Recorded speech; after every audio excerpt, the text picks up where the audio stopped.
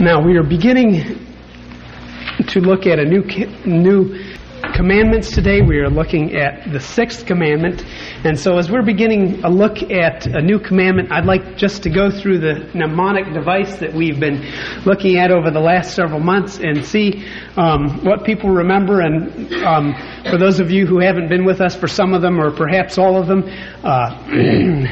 whatever you can catch on, this is a way of learning the Ten Commandments. Which one goes with which number, in order to know them in order. So what we do is we take each number and we figure something that rhymes with it, and it helps us remember then what the commandment is. What rhymes with one? Okay, when you think of one run, you think of someone running ahead of you, and the first commandment is, "Thou shalt have no other gods before me." So in other words, you don't want anyone running ahead of that. What rhymes with two? Zoo. And what is the second? Well, when you think of a zoo, you think of animals in the zoo. Yes, very good. You think of all kinds of animals in the zoo, and you do not want to do something with regard to animals or other images. So what is the second commandment?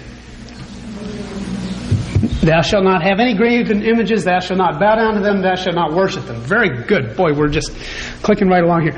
What rhymes with three? Tree. And what happens when you cut down a tree? It falls down on your foot, and you very carefully watch what you say. Therefore, the third commandment is, number 3 is, "Thou shalt not take the name of the Lord thy God in vain." Boy, very good. 4, what rhymes with 4? Door. Who knew that door rhymed with 4? No, everybody. And what do you think of when you think of a door? Church door. And so the fourth commandment is, right, remember the Sabbath day to keep it holy. And there's more to that commandment. It goes on and on. But what rhymes with 5? Jive? No. Yeah. What rhymes with 5? Who remembers what rhymes with 5? Hive. What rhymes with 5? Hive. And how does hive fit in with 5 in the fifth commandment? Okay, honestly, who can remember what the fifth commandment is? Raise your hand if you can remember what the fifth commandment is. Come on, raise it. Come on, let's see. Here. Okay. Someone who raised your hand, what does hive have to do with the fifth commandment? Don't bug your parents? Don't buzz them? That's good. Okay. Home. Oh, hive is a home. Okay, well that's good. That's another way. We're getting all kinds of extraneous views on this. Your parents tell you not to go near the hive. Okay? Your parents tell you not to go near the hive. My father used to do a lot of speaking at InterVarsity Christian Fellowship summer camps. And one summer we were out in Colorado, and they have one up on top of Cheyenne Mountain, which is where NORAD is. And it's a mile up. And one time when the kids were out playing, and he was inside speaking, I could hear him speaking inside this building. They had a beehive in the back of that thing. And it was one of the, it was a wooden one with a metal type top, and it was big. And we had a fellow from the inner city of Chicago who went with us on a lot of our vacations, and we were figuring out things to do, and I went over to that hive and I said, "You think I can take the lid of this thing off and put it back on again?" He said, No. He was deathly afraid of anything living other than people. No. I said, "I bet I can. Watch." I lifted it up, and the bees came out, and Tony started running. I put the lid back on again, and you could hear Tony screaming down the road, "Ow! So remember 5 hive. What is 5? Honor thy father and thy mother. Obedience is part of it. Okay, 6 sticks. Boing, boing, boing. 6 sticks. With that picture, can you imagine what the 6th commandment is? Right. Thou shalt not commit murder. You shall not murder. So, what rhymes with 6? And when you think of sticks, you think of beating people over the head. Therefore, let us say it together. You shall not murder. You shall not murder. Okay, let's join together in prayer. Dear Father, as we look at this commandment this morning, we ask that you would impress upon our hearts the value that you have placed upon human life. That we would understand this in such a way that we would live out our lives honoring people because you have created them, that we would honor them as you would have us honor human life. Teach us what we need to learn through your Holy Spirit. In Jesus' name, amen. Immediately following the Oklahoma City violence, people in our nation began speaking out against those who had committed this dreadful and horrible, wicked act. And it was interesting because a lot of the discussion surrounding those who committed this act was, what will we do with them when we have tried them and convicted them? What happens next? In other words, what punishment fits this crime? Now, people came to the right conclusion in this, but it was interesting how they came to the conclusion. Because we had, from national leaders on down to local leaders, speaking out and saying the death penalty is the punishment which fits this crime. What we need to realize as we come to this commandment is that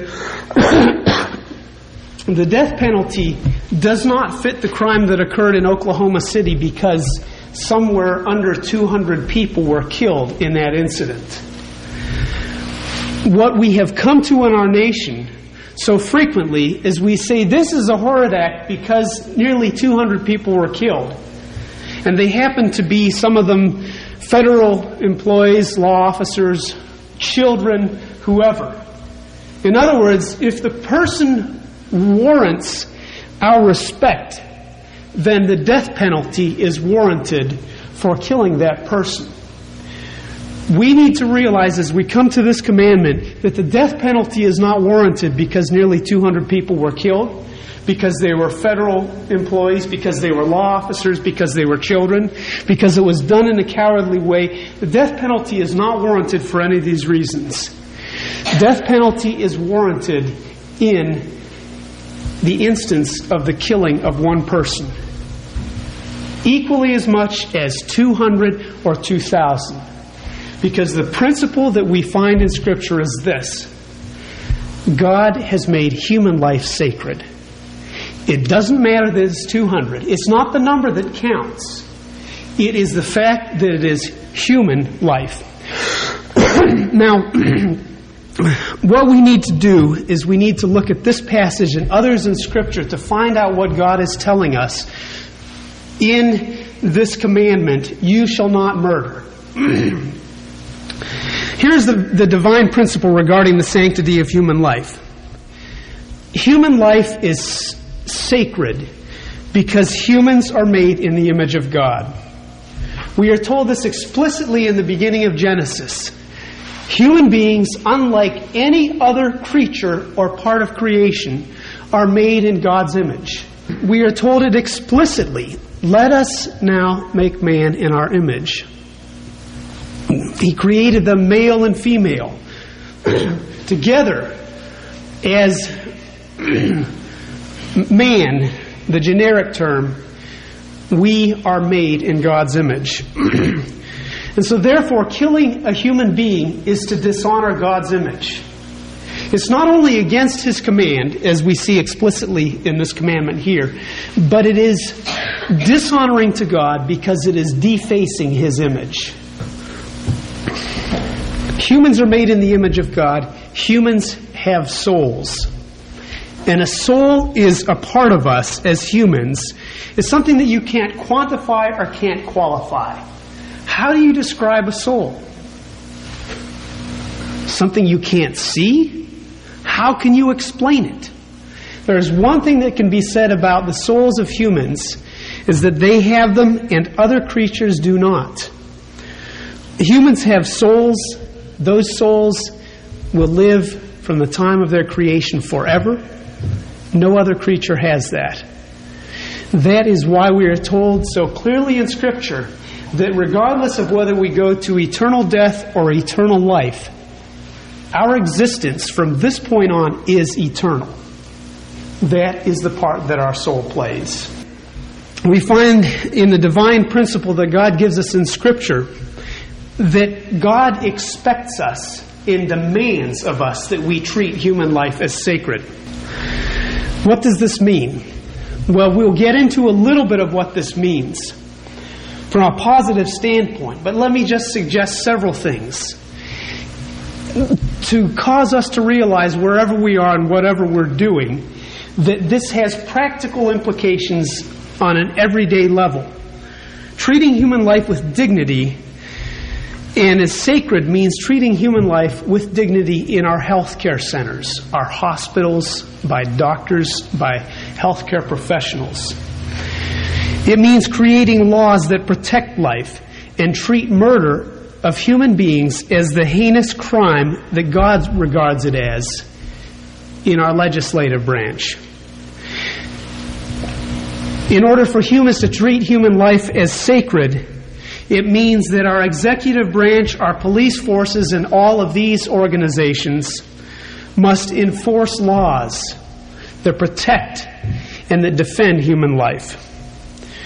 It means that our courts must mete out justice. Justice. We'll get to a little bit of what justice means in a short bit. And it means for the common people, us, in our everyday walks, that we have appropriate responses to murder and the cheapening of human life.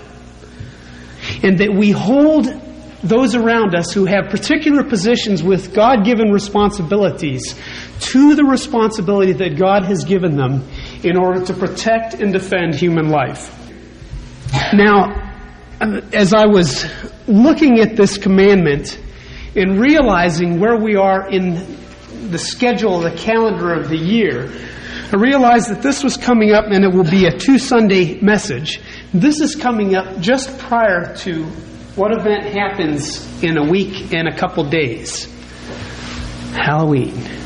Halloween. And what do we see in the way that people are celebrating or emphasizing Halloween around us? I drive down my street, I turn the corner. I look at the house on the corner, and I see that there is a man hanging there by a rope from his neck from the balcony of this house on the corner. I don't like that. Now, you and I may have some disagreements, and I'll be able to point you to various scriptural evidences as we go through this. And I would challenge you, if you disagree with me on some of these things, look at Scripture and find basis, and let's discuss it. But I think that these sorts of things, as we come to this time and season of the year, are the sorts of things that tell us human life is cheap and it's worthless. My kids will see that and have seen that. What do you tell a child who sees a body hung in effigy? It's been something that has been done over countless ages. But is it right? Is it appropriate? Is it just humorous? Some people think it's just humorous. I don't. Human life is sacred, animal life isn't. I say that explicitly, without any apology. That is all there is to it. Now, I'm not saying that scripturally speaking, God wants us to discount animal life. Because throughout Scripture we find evidence through the Proverbs, through the book of Jonah, of the fact that God tells us to value animals, to take care of them, to care for them with great kindness and compassion, not to destroy them willy-nilly as though they are worthless.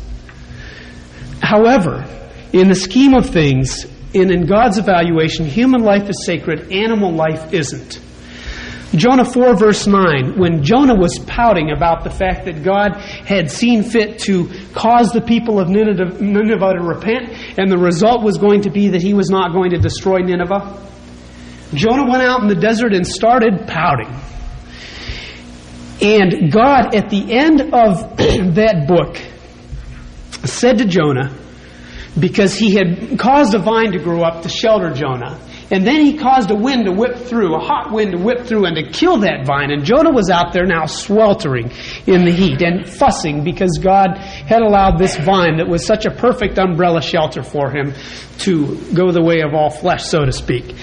God said to Jonah in verse 9 of chapter 4, "Do you have a right to be angry about the vine?" "I do," he said. "I am angry enough to die." But the Lord said, "You have been concerned about this vine, though you did not tend it or make it grow.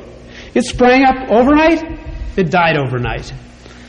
Verse 11, "But Nineveh has more than 120,000 people." In other words, and this is my explanation here, in other words, should I not be concerned over 120,000 people? He goes on to say, "who cannot tell their right hand from their left." And he goes on, interestingly enough, to say, "and many cattle as well. Should I not be concerned about that great city?" So we have to realize that God places a high value on animal life. We don't say in Scripture, human life is sacred and animal life is worthless. No. But it is not on a par with human life. A perfect example of this is found in Genesis chapter 9, verse 1. This is a passage that people perhaps are unfamiliar with. "Then God blessed Noah and his sons, saying to them, 'Be fruitful and increase in number and fill the earth.'" This is after the ark had grounded. "Everything that lives and moves will be food for you. Just as I gave you the green plants, I now give you everything. But you must not eat meat that has its lifeblood still in it."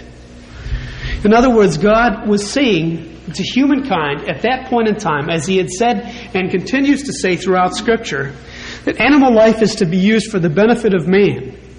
Man is to shepherd the resources, including the animal life. But he is not to hesitate to use it, even if it means killing animals. I'm going specifically through those things that we tend to think of, sort of periphery issues regarding this commandment. "Thou shalt not commit murder. Thou shalt not kill. You shall not murder," as is said in the New International Version. I'm hitting the periphery issues because we have to clear those out in order to see explicitly what this passage is dealing with, what it is telling us. We move next to acts of war. We find throughout Scripture that it is right and it is just for nations to go to war and for men to fight in the armies of their nations, thereby taking other human life. Now, I say that unabashedly. Why do I say that? Now, there are certain qualifications in this, as there are in saying that animal life is not on a par of human life. However, we have to realize the context surrounding the time at which these commandments were given. The Israelites had just come out of Egypt. And what did God do to the people who pursued them? They were gone, right? Swallowed up in the Dead Sea, destroyed, defunct, disappeared. They would no longer return. What did God have the Israelites do in order to take the land that He had promised them? Explicitly, He had them destroy them. And the phrase that is used in so many of those occasions is if you read your footnotes or your endnotes, the irrevocable giving over of something to the Lord, which frequently is interpreted to mean He not only told them to kill every living person. We're not talking about the animals because that was a given in a lot of these circumstances. But He was talking about not only kill, but burn. Complete destruction. So we know that it is right and just for nations to go to war and for men to fight in wars and thereby kill other men from the character of God. How so? Why could you say that from the character of God? Because God, as our Heavenly Father, as our parent, does not tell us one thing and then have us do the opposite. What kind of parenting is it if you tell your child, don't ever do this, and then when you leave the room where you've told him that, you have him go out and do exactly what you told him not to do? Foolishness. We would never do that if we desire to be effective parents. Certainly we can understand that God's character is constant and consistent. He is not fickle. He does not change like the shifting sands. And therefore He did not tell the people of Israel, you shall not commit murder, and then in the next phrase, go out and destroy these people so that you can take this land. Because He is consistent, we know that war is a part of His plan. He doesn't use certain things are not, he's not telling His people, it's right for you to do this because I've said it at this point, but in any other circumstances you can't do it. He is constant, and everything He does flows in the same pattern. In these cases, in the cases of war, governments have this authority. We have to realize there's a trend in our world today which says that systems are evil, but people aren't evil. People are evil because people are in charge of systems. People are responsible for systems. And so if your government is involved in a war that is wicked, there are people ultimately who hold the responsibility for that, and we can be sure that God will hold them responsible for it. It doesn't mean that He doesn't use wrong wars for His purpose, because there is evidence given in this throughout Scripture, including in the book of Habakkuk, which I would encourage you to look at if you're interested in looking at this further. And so those who have responsibility need to make sure that war is not something that is entered into lightly for worthless causes because of personal affronts, but instead that there are just causes. Now, there is a distinction made between justifiable killing in war and unjustifiable killing in peacetime by David in the book of 1 Kings. David was leaving the scene. He had given the kingdom over to Solomon. And he said to Solomon, when he handed the throne over, that Solomon needed to act out justice on certain particular individuals. One of those individuals was Joab. 1 Kings chapter 2, verses 5 and continuing. Now you yourself know what Joab son of Zeruiah did to me, what he did to the two commanders of Israel's armies, Abner son of Ner and Amasa son of Jether. He killed them, shedding their blood in peacetime as if in battle. And with that blood stained the belt round his waist and the sandals on his feet. David called upon Solomon to refuse to let Joab's gray head go down to the grave in peace. And Solomon did execute Joab because of this. We move on to justice. What is justice? There are two sides to justice. Proverbs 17:15 says, acquitting the guilty, and condemning the innocent, the Lord detests them both. In other words, this is not justice, acquitting the guilty and condemning the innocent. Proverbs 24:23, these also are sayings of the wise. To show partiality in judging is not good. Whoever says to the guilty, you are innocent, peoples will curse him, nations will denounce him. But it will go well with those who convict the guilty, and rich blessing will come upon them. Numbers 35:33, do not pollute the land where you in. Bloodshed pollutes the land. Atonement cannot be made for the land on which blood has been shed, except by the blood of the one who sheds it. The government has the responsibility and the authority, God-given responsibility, God-given authority, to see that murder is punished to the full extent.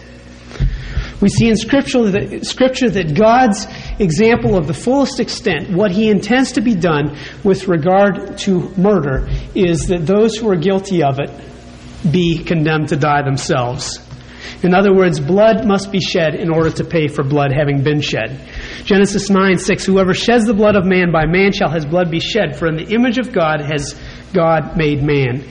Numbers 35:31, do not accept the ransom for the life of a murderer, who deserves to die, he must surely be put to death. What do we see about justice and about blood being shed and the need for execution in these instances? We see that God demands it. We see also that even the pagans regard it as a necessity. In Acts 28, verse 4, when Paul and the Roman soldiers were shipwrecked on the island of Malta, when the islanders of Malta saw, as they were collecting wood for a fire, saw the snake hanging from Paul's hand, they said to each other, "This man must be a murderer. For though he escaped from the sea, justice has not allowed him to live." Society requires it. We are witnessing, because of the guilt of our nation due to murder of many kinds, including the murder of the unborn through abortion, some of the penalties and the price that God inflicts when blood is not paid for by blood. We see examples of this throughout Scripture in the books of Judges, the Kings, and the Chronicles, because these books reveal the social price that is paid by nations when murder goes unpunished.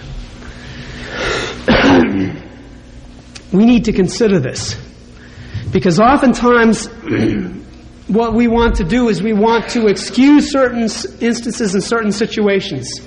There are situations that lawfully should be involved in a lesser punishment, but we cannot, as God's people, be people who refuse the death penalty as being God ordained. The government has the responsibility of proof. Anyone who kills a person, we read in Scripture, is to be put to death as a murderer only on the testimony of witnesses. But no one is to be put to death on the testimony of only one witness. In other words, the government is responsible to see that the innocent are not convicted and punished for crimes that they did not commit. In this context, if the innocent are found guilty and convicted, execution is murder.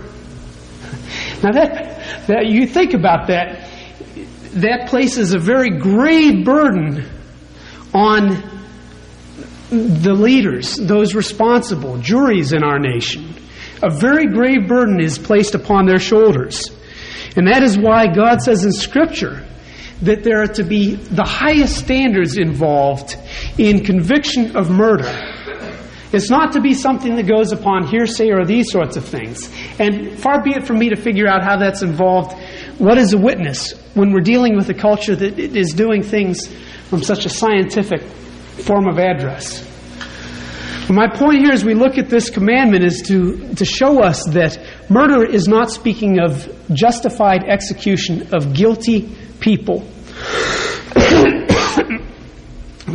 We see an example of murder being accomplished by execution in Scripture when Jesus was executed. Pilate knew full well that Jesus was innocent. He told the crowd this. He indicated it to Jesus. We know from the account of Scripture, and yet he said, "Take this man out and execute him." Pilate is a government authority who is guilty of murder. The situation is in no way parallel, but the current investigation into the killing of Randall Weaver's wife and son at Ruby Ridge is a case in point in which we need to realize that we are responsible as people in a nation. The government is responsible to see that innocent people are not executed, are not killed, because murder is something that calls out to God. Self-defense. It is biblically justifiable to defend your own life against the violence of another. Can you think of a book in Scripture which is built around the theme of someone defending their life against the violent attack of someone else? Think of a book in the Bible. Esther. Excellent. Esther. That's what the book of Esther is all about. Haman cooked up this plot in order to have the Jews killed, executed. He gained the king's permission. Because the king, for instance, didn't know that his wife, Queen Esther, was Jewish. And Haman hated the Jews.